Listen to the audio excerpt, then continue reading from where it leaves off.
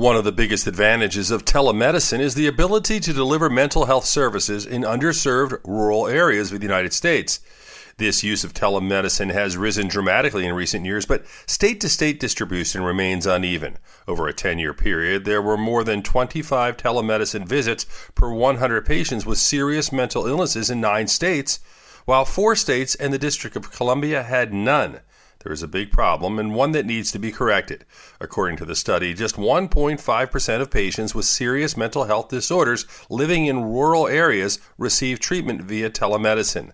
There is some good news. Nationwide, close to 100,000 mental health visits occurred in 2014, but these numbers need to grow and they need to be more widespread. With your health, I'm Dr. Brian McDonough on 1010 Wins.